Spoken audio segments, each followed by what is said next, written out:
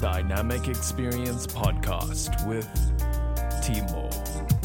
Hello everybody, welcome to the show, A Dynamic Experience with Timo, episode 31. This week on the show, I'm with Edgar Marutlulle. Hey, Chief, thank you. I got it right. Oh, you got it right, finally, yeah. Yeah, because I've been practicing before to get it right. I think before we go too far, people know you as a soccer player, as a rugby player. Now you're a coach, but a lot of people don't know that actually you had a love for soccer. Where did that come from?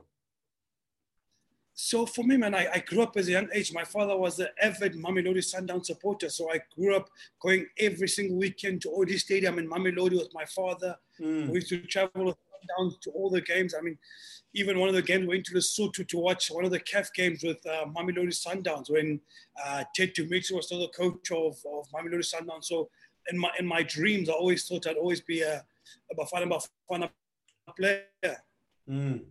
Why did your dad play soccer or anybody else in your family play any type of sports? No, but I think in my background, where we come from Vosloorus and Jane First and Limpopo, everyone plays soccer. It's the standard thing to do. In order to be able to deviate from it, it's really difficult. So everyone in my community plays soccer. So for me, that's all I want to do. My father loves soccer, and I wanted to do that as well. Yeah, because all the I see in the hood, that was the only available thing you can play. It's not like you had an opportunity to play tennis. No, nothing like that. The only thing that's available to you is an open field, and so the rest of that you can make up with it what you want to do. Yeah, it's quite sad actually that we learned of the passing of Anele Ngonga, who was a Mamelodi Sundowns player, which is a team that you like. And he's almost our age. I think you're 32 now, 32 or 33, somewhere there. And I'm turning 30. And for someone to pass away at that age, and you look at where you are in life, how does his passing make you reflect on life? Well, man, I actually heard the news the other day, and I realized to myself, oh my word, this guy's been one of the stalwarts, one of the shining lights of South African sports in terms of what he did in Belgium for South African sport was absolutely incredible. In order for him to play against Ronaldo's and Messi's on a week out. Yeah. Champions League. It's not we can't discredit the man, and he's done an amazing thing for the sport with his talent. But for me, what it means that Edgar, there's still a lot of work for you. I believe that the message that he's passing away says there's still a lot of work to do. We still haven't achieved what we wanted to achieve, and also, life can be taken away from you in a glimpse. It's nothing is promised. Neither is tomorrow promised. Anything is possible today. Because, this week I've been thinking about a friend of mine called Husiami, who passed away. I'm fortunate enough that both of my parents are still alive. And I've only been losing a couple of friends here and there. So I've been thinking about her life. I'm thinking, she used to be a person who lived life to the fullest. If you look at a player like Diego Maradona, he lived fully. He lived extremely fully. He lived his life fully, professionally and socially. He lived a full life. And I saw that you lost your dad at some point in your life. What kind of a person was he like? I think my father was a lover of sport, and he believed in the new South Africa more than anyone else probably. By the time of 1992, he was working in Alberton in a very area that's suggested as a very sort of discriminatory area back in those days. And for him to have a job as a traffic officer, and then in the meantime, while he's the traffic officer, he applied and he became a constitutional lawyer while being a traffic officer at the same time. Oh, you got a son? No, not yet. You're planning to. Oh, okay. Yeah. I was like, hey, Kanti, when did this happen? Comrade, didn't see you. No, we're planning to in time. In time, ne? And do you willing as well?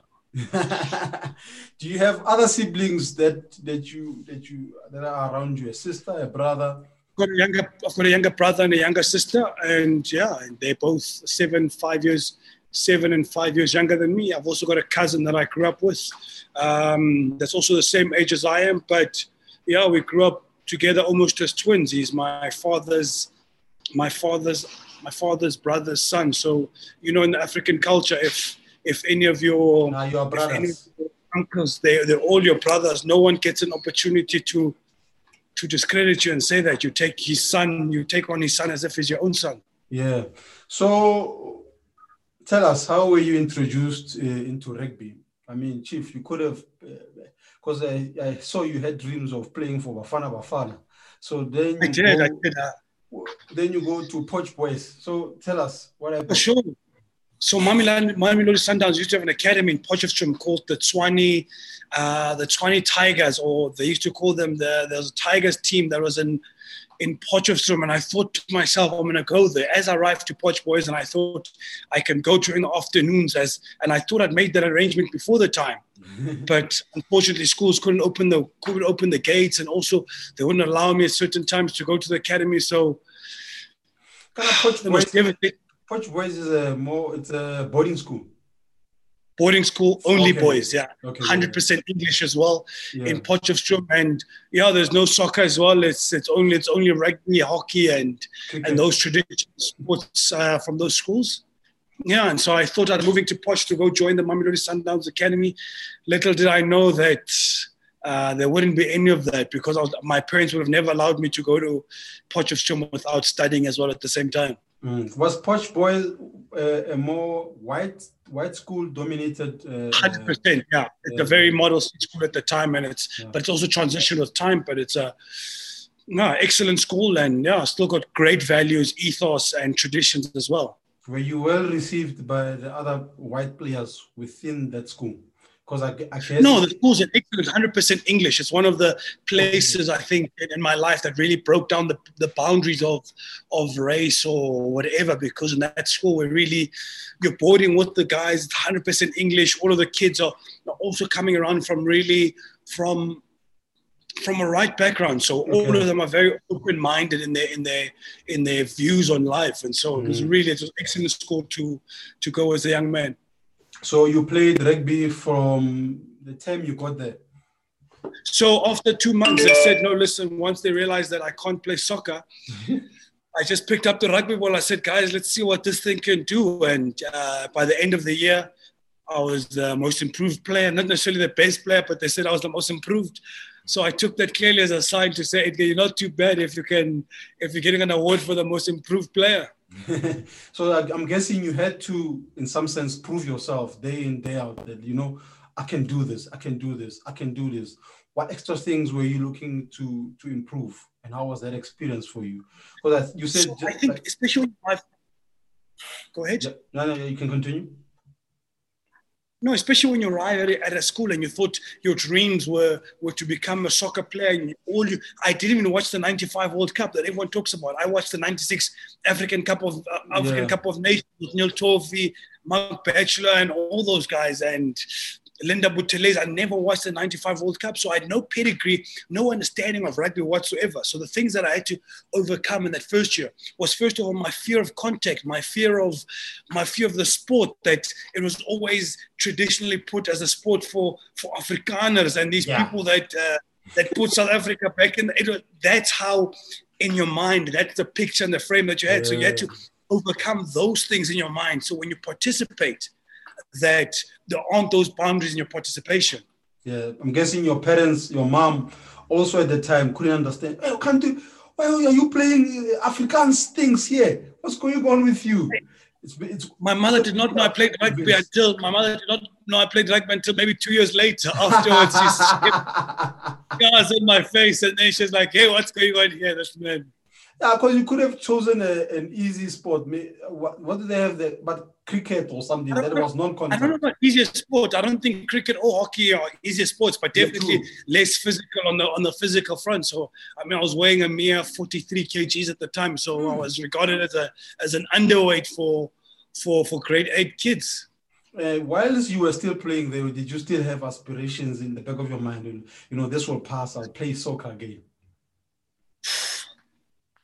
No, I think once you get engulfed into the culture of Potchefstroom boys and you understand that there's a reward system. The system rewards guys that really do well at rugby and do well in sports. So in that time you get engulfed by the culture, and so after a while all you want to do is come to the top of the culture. You want also to be celebrated because the first team rugby used to all wear white scarves at school. Everyone else used to wear blue scarves. So sooner or later, that becomes your milestone. That becomes the platform you chase. You forget all the other dreams and say, I want to be like those people that are wearing white scarves. Oh, so you wanted to be part of that identity, to say that Edgar absolutely is a rugby player.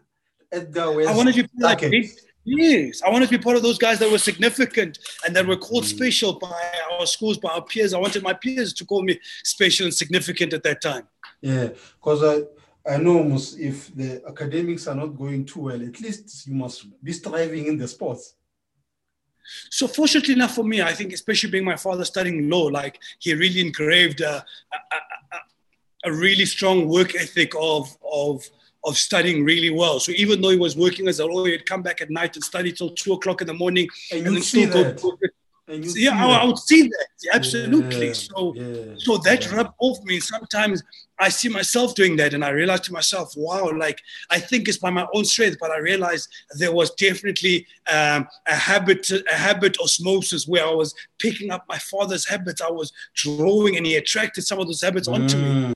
But when you are young, you have this stupid thing of saying, I will never do that. I will never do that.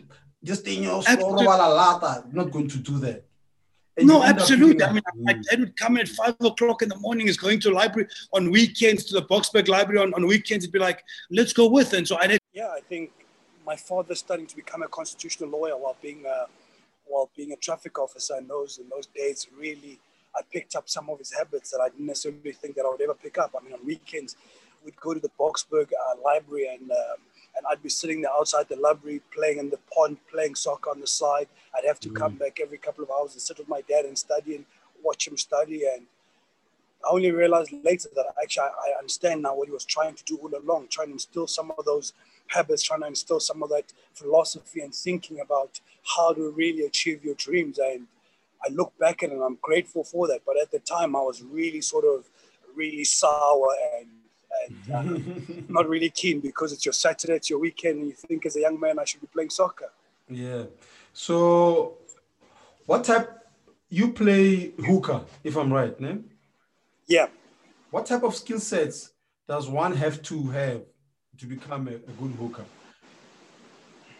What would you say? Hooker is probably one of the toughest probably positions in rugby, if I may say so myself. It's one position where you've got to be almost as strong as the front row as for the people that don't know rugby. It's the biggest guys on the field. Sometimes some people that don't know rugby will call them fat or call them lazy, but they're really, really strong. So, and they do a lot of good work. So as a hooker, you've got to be as strong as them, but you can't be as big as them. And you've got to be the size of a flanker. So you've almost got to be just as fit as one of the fittest guys in the team. So you're constantly trying to be between two sort of spheres of absolute strength and also absolute fitness the whole time. So it creates a really unique individual, a unique sort of conditioning. It creates a unique mindset in your head in order to it develops a tenacity and a resilience that says, I have to be fit, but I also have to be really, really strong. So it's one of the toughest positions on the field. Yeah, what type of skill sets did you have to improve? Because now you're at Poch Boys and now you're moving into Varsity Cup. I played Varsity Cup. I played Varsity Cup for Pika. I played for Pika University, Potchefstroom University. I also played for the University of Johannesburg as well. And just along the time, and even now while I was at the Bulls, like continuously, you've got to continuously improve your fundamentals. You've got to pass really well left and right. You've got to be able to hook. You've also got to be able to throw, which is one of the hardest skills to master. It's probably throwing a rugby ball, not just passing it, but at almost an overhead pass over your head, which is an unnatural motion or movement in any other sport. It's almost like a quarterback in NFL. You've got to be throwing in that sort of motion, but in rugby using two hands, and so that even makes it more even trickier. Yeah, I saw you had a relationship with one of the car guards, Mandla, I think was his name. Yeah. To help you out with your throws and so on. How did you guys develop that relationship before we continue? So for me, I've always had the idea of always trying to work better than everyone else, trying to outwork my opponents, trying to outwork myself even, and saying, Edgar, have you really done better than what you could have ever thought today? Have you done everything possible in order for the talent that you have, in order for yourself to express itself well?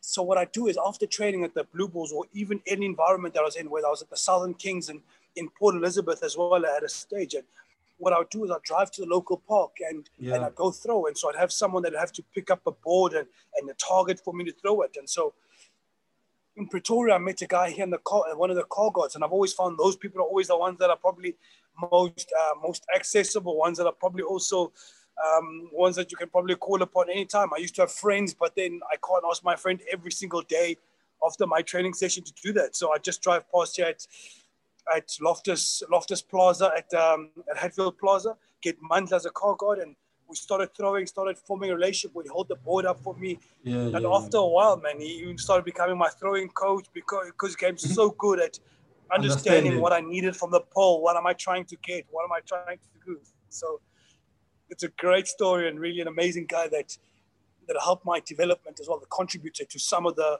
wonderful performances at the Vodacom Bulls. Mm-hmm. Yeah, let's not go quickly into your career, where you are now, playing for the Bulls and so on. So, Varsity Cup is one of those big tournaments that are around for rugby, and it exposes you to a lot of sponsorships and different players from different universities and so on. How did you find growth in competing in that type of an environment? I think the Varsity Cup is probably one of the best competitions in the world in terms of understanding that university students, it's probably the one place where you can invest a lot of time into your studies and also into your rugby. It's a key element, part of your development. So for me, playing Varsity Cup was critical to my development, because there you're playing to crowds of universities of 5,000 to 10,000 people on a normal game that you never find anywhere else except a professional game. And also you also start learning how to understand what it means to have fans, what it means to have supporters, what it means to have pressure on you, because it's a very pressure situation, because the whole university is behind you, trying to make sure that you win the game. So that in some sense has helped you to be able to handle the pressure in playing for a bigger team like the Lions, for instance. No, absolutely. I think if it wasn't for Varsity Cup, I probably wouldn't have really made it to Lions. And also when I was at the Lions, I got chosen actually from playing at the Varsity Cup. A coach by the name of John Mitchell, which is one of England's coaches, one of the most respected coaches in the world. I mean, he saw me playing Varsity Cup and said, listen, I think this young boy's got talent. And I got pulled up to the Lions Super Rugby and Currie Cup squad. How did that make you feel, that experience of being called by such a coach? Were you always believing in yourself that, I can do this, or was there an add-on? I think when you believe in divine, or you believe that God is working everything out for you, I think that's where you see it and you realize that it doesn't matter how long or where you're working, someone out there will find your talent if you're working hard enough for your opportunity, for your responsibility, and you're putting in the work, that someone will find you out there. And so when other coaches might have discarded me because they thought I was too young, but a coach like John Mitchell, an absolute foreigner to South Africa at the time, had only been in South Africa for 2-3 weeks. And I mean, he saw me playing rugby and said, listen, young man, I think I can go places with you. And it's an absolute testament of my career to be able to coach by that man and say, wow, like to be recognized by him and say, I think you've got talent is an amazing adornment or endowment in my career. Yeah, because again, it's a case of Cristiano Ronaldo and Messi thing. Messi is very talented, very. Cristiano Ronaldo, hard worker. I think even Ibrahimovic is the same thing.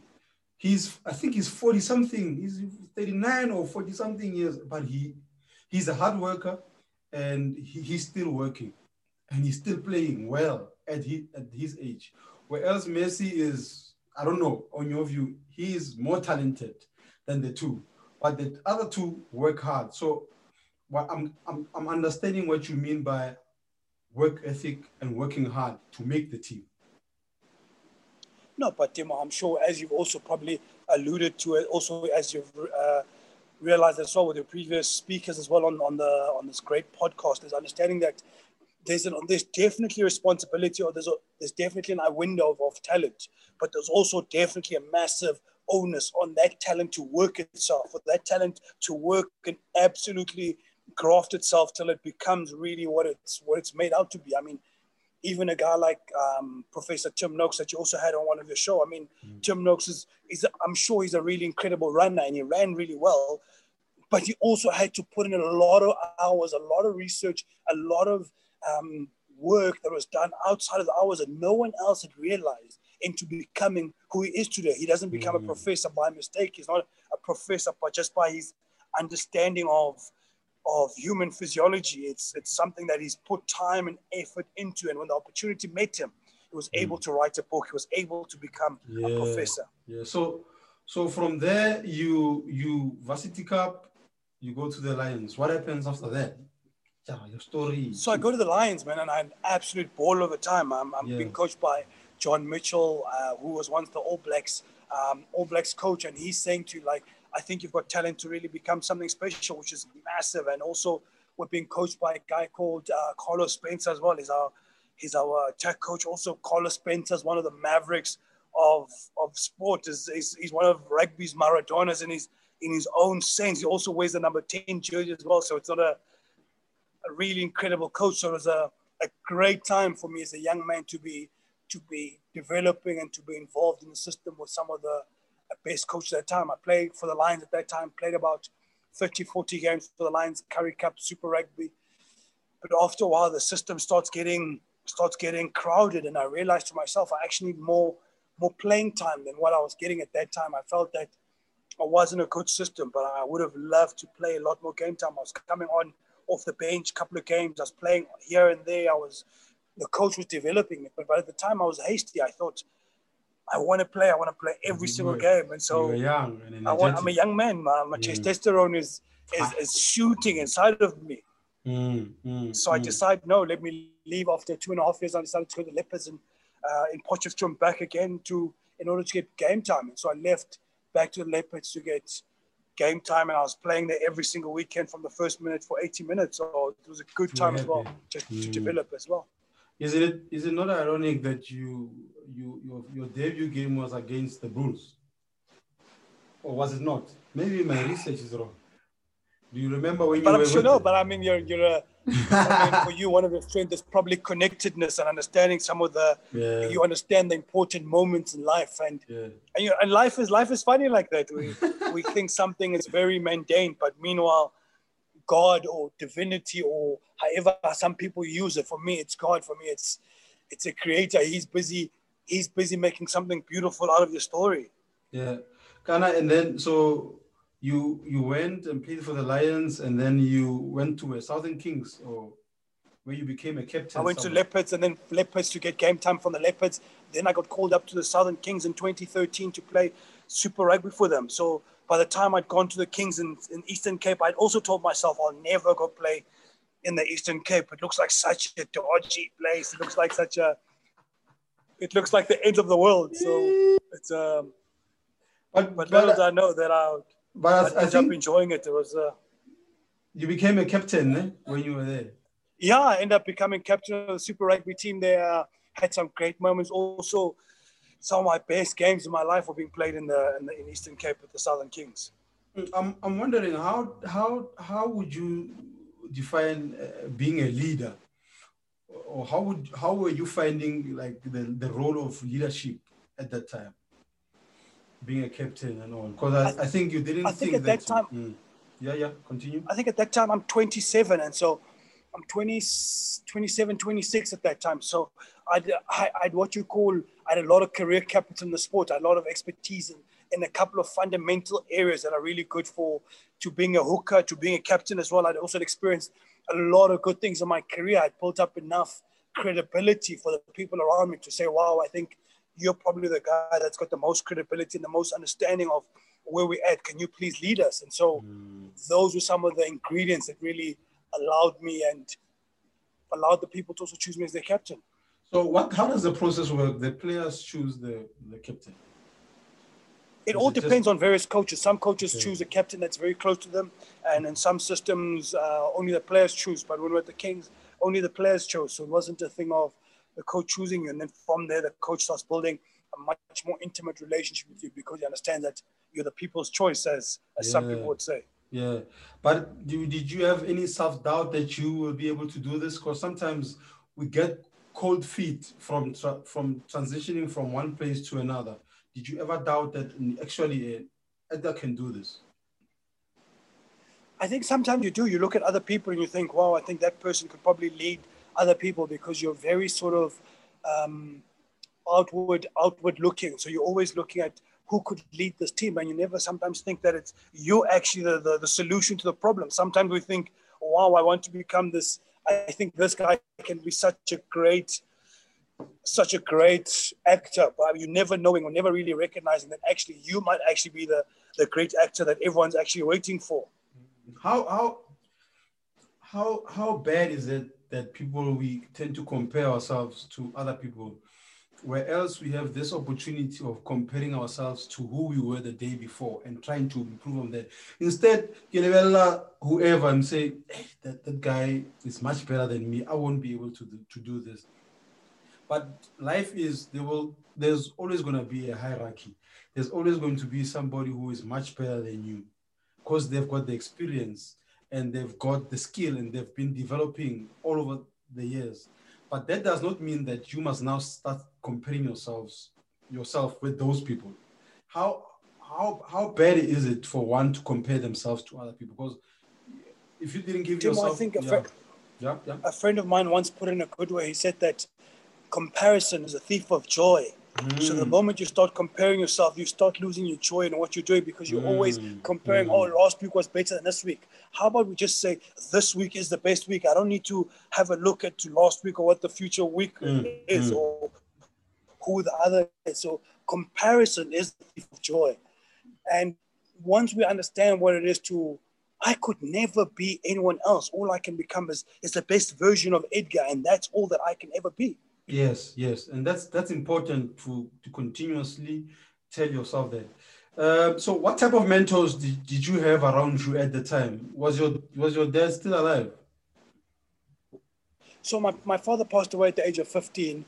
But fortunately, by the time around my career, I've had a couple of people that have played a really, really crucial role. Some of them even without even realizing were really my mentors. I mean, I also had pictures of people up on my walls. I used to have pictures of the Springboks up on my wall. I used to have pictures of Martin Luther King. I really like Martin Luther King a lot. So even those people were mentors to me, even though they didn't know it. And they were also family of mine. There was the guy called Dieter Bosman, the guy that came up with the idea of Varsity Cup. He was also a massive mentor to me in my career that said, Edgar, you can become whatever you want to become. There was a guy called Matthew Prodford that was the head coach at the Potchefstroom University that also is now also the England's forwards coach. And he was like, Edgar, you can become whatever you want. And then a lot of times in my career, there's also a lot of other guys that have also played really, really key roles. There's been pastors, there's been friends, there's been mothers, even that mothers also are mentors as well, even with their prayers, with their understanding, with their ability just to hold the phone and say, my son, it's going to be okay. They also play a mentorship role in who we become. Yeah, because I think you spend a lot of time away from home. Poch Boys, UJ Lions. So you were always away from home. So having those kind of people around you and people that you can look up to made a huge difference. Because I guess in those times, 2013, 14, there were not a lot of black rugby players to look up to. Unlike now, a lot of players look and the guys who were at the World Cup and be like, I want to be like that. But in your case, it was not there. No, you're completely right, Timo. I mean, that was a really incredible time, and all the people that I knew I could never really relate to in terms of saying that I've got affinity or I've got an ability to resonate with another black rugby player, because no one else had played hooker that I'd know. Or there was guys like Shimangu, but I never really ever spoke to them. But I never really spoke to the guys. They were never really as famous as the guys are now. They're not as well known. They're not as well articulated as some of the guys are now. Now the young people have got Lucanio Makazole Mampimpi, they've got Cheslin Colby, they've got Damon Willemser, they've got all these other black people to look up to. They've got Trevor Nyakani, they've got Lizo Popoka, they've got Chili Boy, they've got all those times. So in our times, it was a completely different time. I think we were one of the pathways or the groundsmen in order to be able to create a way where a guy like Skarantubeni can come into there and feel comfortable environments. We had to pave some of the way for those guys. Yeah, that's how I see things right now. There's always someone there now. Even when you are 14 years or 13 years old and you are black and you want to tell your mother that you want to play rugby, your mother's going to think, oh, so look, let's see, go and play that one. It's the right sport. Go and play. So it's nice to do that, because soccer has been around for a long time. So when a child says they want to play soccer, their parents are more accessible to them, to the child going to play that sport. So you give up your captaincy, you join the Bulls. What led to that? Oh man, that was one of the biggest decisions of my life. Really difficult. I tore my heart apart because I felt in the Eastern Cape you feel so connected to the people. You feel so connected to the province, because it's the one place. Doesn't matter how many games you win or lose, the people are at every game. It almost looks like 15,000 people. Whether you're winning or no, it will not happen any other team in South Africa where you lose games week in and weekend out. But there's still 15,000 people. The people of Port Elizabeth love that team. But I mean, as like all good things in life, they all have to end, and change is also inevitable in life, as with everything else. And so I realized to myself at the time, really, I just making the SAA squad. So I was on the verge really of becoming a Springbok. I was in the best form of my career at the time. I mean, some people would have said I probably should have played the Springboks at the time. And at the time I really felt like it. And so the only inevitable step to take was to chase the highest peak of all sport and say, what's the best place that I can go to? And when the Bulls came in offer, there were various other offers on the table, but I decided that I want to chase the highest peak. I can't keep running around hoping that I'll play for game time or I'll play for whatever. Let's chase whoever's be. At that time, Adrian Strauss was the captain of the Springboks and also of the Vodacom Bulls. But I thought, why not? I can take this guy absolutely on. Let's go. So you played for the Bulls a bit, and then some injuries caught up. What happened? So I played for the Bulls for about 2 years consistently on a very consistent basis. And then the last 2 years I've had an Achilles injury that also starts my career. But I see the Achilles injury the last 2 years as also being a time really of being able to retire from the game or leave the game in a much more easier transition, when no one had to say to me, no, listen, you can't play, or I couldn't even say to myself, no, I want to go there. I think God was also using even the Achilles injury to say, Edgar, it's time you're tired now. Move on to something else. Become and explore other talents and avenues that you might have. Yeah, that's key. So you became a coach. Was that something? Was that something that you always thought of doing in the back of your head? I always wanted to actually leave rugby completely. I always said to myself, I left home. My mother will say this joke that Edgar, you left home at the age of 12. I've never seen you since you were 12. So you were thinking of going back home, studying no. business. So I thought of always being involved in business or being involved in something else. Or I even thought of a time of being a pastor. I felt really called to move back to Port Elizabeth and some sort of role as in being involved in the church and being involved in community service work. And doing some sort of good work for the people in Port Elizabeth. So the idea of being a coach just came about. It's something that no, when you love people, you. you love people. You love people, Demo. You know, I mean, you look at yourself. I mean, it's not something. When you're talented in a particular area, no one has to. No matter where you can go, it'll always shine. There's a scripture in the Bible in Proverbs says, "Your gift will bring you before the presence of kings." And so your gift will always be there. And so to love people, to be involved with people, this was just a natural step into becoming a coach. Was that I believe that I love people. I love the expression of human talent becoming better than anything it's ever been in its life. And so this was a natural progression and something that I thought was really easy getting into. So now you moved from being a player to a coach. So I want us to look at those two profiles and say, to be a good player, you need to have these type of characteristics, the characteristics that you look for in a player. And then as a coach, these are the type of characteristics one should have to become a better coach. So let's start with at the moment, Tim, I'm also the high performance coordinator as well at the Bulls. So part of my portfolio at the moment is I get involved in coaching, but I also get involved a lot in the administration side of the game, understanding what the players need from a contractual point of basis, where the players are coming from. So I'm not just a coach, I'm coaching on the field, but I'm also one that's scouting, that's also involved with the administrational part of the rugby. So I understand it more holistically, understanding what it takes to form a great organization, a great team, not just a backline or a forward team, but understanding what makes a great institution. And so for me now, when I look at the two different profiles, I see a coach as someone that guides players to become the full expression of who they are. No coach can really, I mean, we try and really coach players and say, listen, you can acquire these skills, but our job is actually to facilitate a person's journey, really. We are facilitators. We're not really coach. We're not in the term as people would think that we give people this and this skill that they become a completely different person. I mean, you would understand as well, being in the fitness industry, that our job as coaches is to facilitate people on the journey that they want to go on.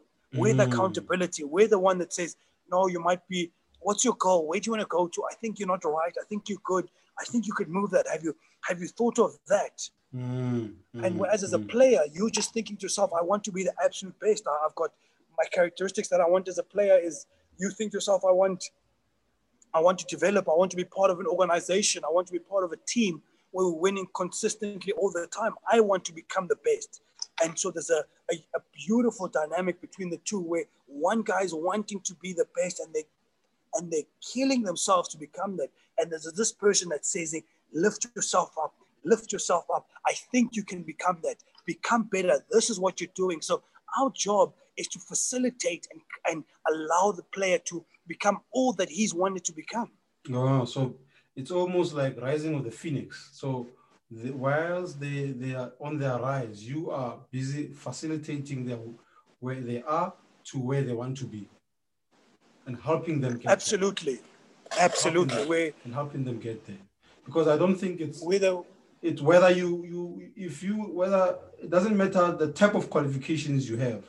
If you can't relate with the players and the players can't relate with you, no bachelor's degree, no paper is going to facilitate that growth for the players. Even with general public people that I'm training, if I can't if I can't relate with them, they will never hear anything I tell them. Doesn't matter if I tell them, okay, no, fix your deadlift, do that. They will never change. They will just remain the same way and probably leave. I mean, that's probably one of the most critical skills in coaching, the attributes or the characteristic of someone where you identify yourself as a coach is, and that's what separates people from, no, I like the idea of coaching to someone that's sustainable in coaching, is that when you want to be sustainable in coaching for the long term, not just for results, but also for the belief and the upliftment of people, you've got to have a dynamic of understanding that it's not about you and it's about players, it's about the other person. And through that, there's a facilitation of your understanding that, wow, I need a particular empathy and a sympathy for other people so that I can understand, oh, I know that it's a struggle. But this is how you get out of your struggle. Yeah. And it's a continual, you never really understand it. You are continuously learning the whole time. And like, this is how things work. Tomorrow, there's something new. Next year, there's always something. So you are continuously growing. So what do you look for in players, though? Characteristics that make a good player? So for me now, even while we're scouting right now, I'm still scouting at the moment, scouting players for different programs and that sort of stuff. What I look for in a player, I look for humility. I look for humility and I look for hunger. Those are two personality traits that I think are really. What do you mean by hunger? Hunger, I mean an absolute desire in themselves to become better than what they are. Okay. And I mean, we work in a high performance environment, so our situation or our environment does not allow for the casual bywalker that wants to, maybe I can do this rugby thing. Maybe I'd like to. I'm thinking of that. So now, no, in our sport, in our industry, and I mean, there's places for that. You can play at a club, you can play at the park with your friends. In my environment, we're a high performance environment. So we're looking for players that definitely have a desire to become the absolute best they can become. And an ability to be humble is to say that I'm coachable. Coach, I can become better than what I am. But can you help me become better than what I am? That's where we look for in the ability of saying humility and hunger. I think we're going to leave it there. But before I leave you, because I know you've got coaching, you're coaching under 18s for the Blue Bulls. Under 18 Blue Bulls high performance squad, yeah. How's that experience been for you till now, since you started? How has that experience been for you? Sure, you've grown a lot. No, it's an incredible journey as well. I mean, also, it's also humbling as well to you as a coach to think that, also as a former player, to think that I used to be that guy as well. I mean, I used to be that same 18-year-old I'm looking at now, and I'm thinking to myself, wow, like, look at how small they are, or look at how confused or how the lack of understanding. And what helps me is that understanding. I was like, it comes back to me like, I used to be exactly the same person where these kids are, and I've got a responsibility to help and facilitate them to achieve all their dreams. Okay, so at the end of the show, I always ask my guests 4 questions. Didn't send them to you, so I trust you will do well. I trust you. All right. That you will do well. So, first question is, if you had the opportunity to interview or have lunch with anyone who is still alive, who would that person be and why? Who is still alive? Yeah. I think I'd probably interview a guy like Cyril Ramaphosa. I think I've got a lot of respect for the man. I think to lead this country through where we are right now, you've got to have a lot of particular skills. You've got to have a lot of attributes. You've got a lot of heart, but you also got to have a lot of empathy and understanding for people and the dynamics that are involved. And he's probably got the most toughest job probably in the world, and I think he's succeeding in doing what he's doing. It's slow, but he's doing a great job in what he's doing. I'd love to meet him. Let me just quickly add on to that. A lot of people have been complaining about the pandemic, which is a fair thing. How has it been for you? Have you found opportunities to grow within the pandemic, or are you also complaining about it?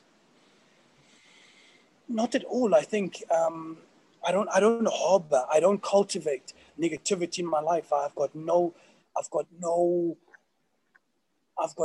zero tolerance for negativity in my life. I believe that there's enough of that in the world.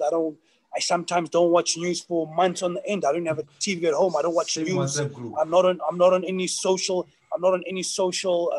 social media pages whatsoever, because I'm trying to cultivate an understanding of excellence, of improvement, of strengths, of celebrating people more than actually breaking down and trying to bring people down. Okay. Number 2, if you had the opportunity to buy anyone a book as a gift, which book would that be and why? Please don't say the Bible. Okay. No, I've got 2 books. I've got 2 books. I've got 2 books. I hope you don't mind. I've got 2 books. It's okay. The one book I'd say is Man's Search for Meaning by Victor Frankl. By Victor Franklin. Yeah. Victor Frankl.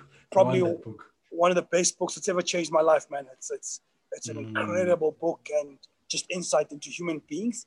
That's quite exciting. The other book I'd recommend to people is probably a book called Strength Finders. It's by a guy called Jim Clifton. He writes a book called Strength Finders, and Jim Clifton.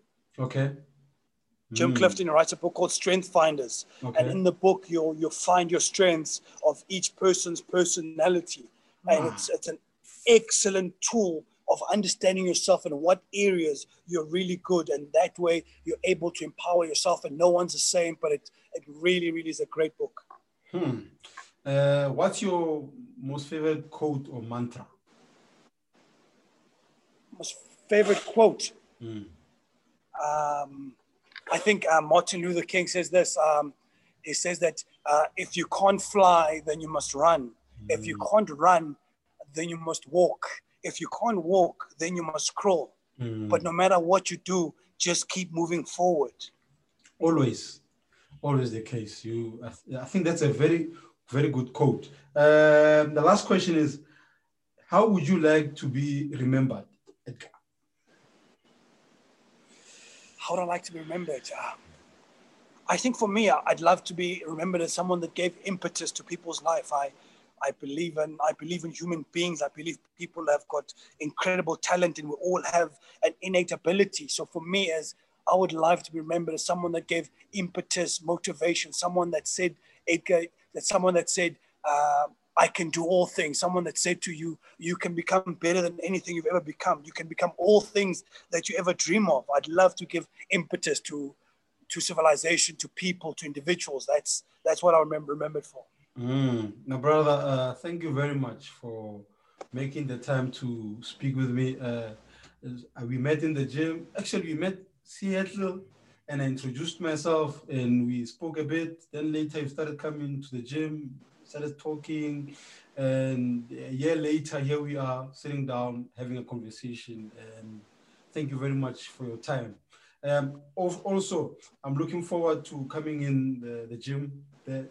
I'm very unhappy that the gym is just next to where I work, and I've never been inside the gym. So hopefully one time we'll organize, I'll just come by and have a look. I'm not going to train. If I train, great, but I'm just going to come there and have a look and see what you are doing, and most possibly learn from the things that you are doing. No, Timo, it would be great to have you. I don't know anyone who will look in as good condition as you are.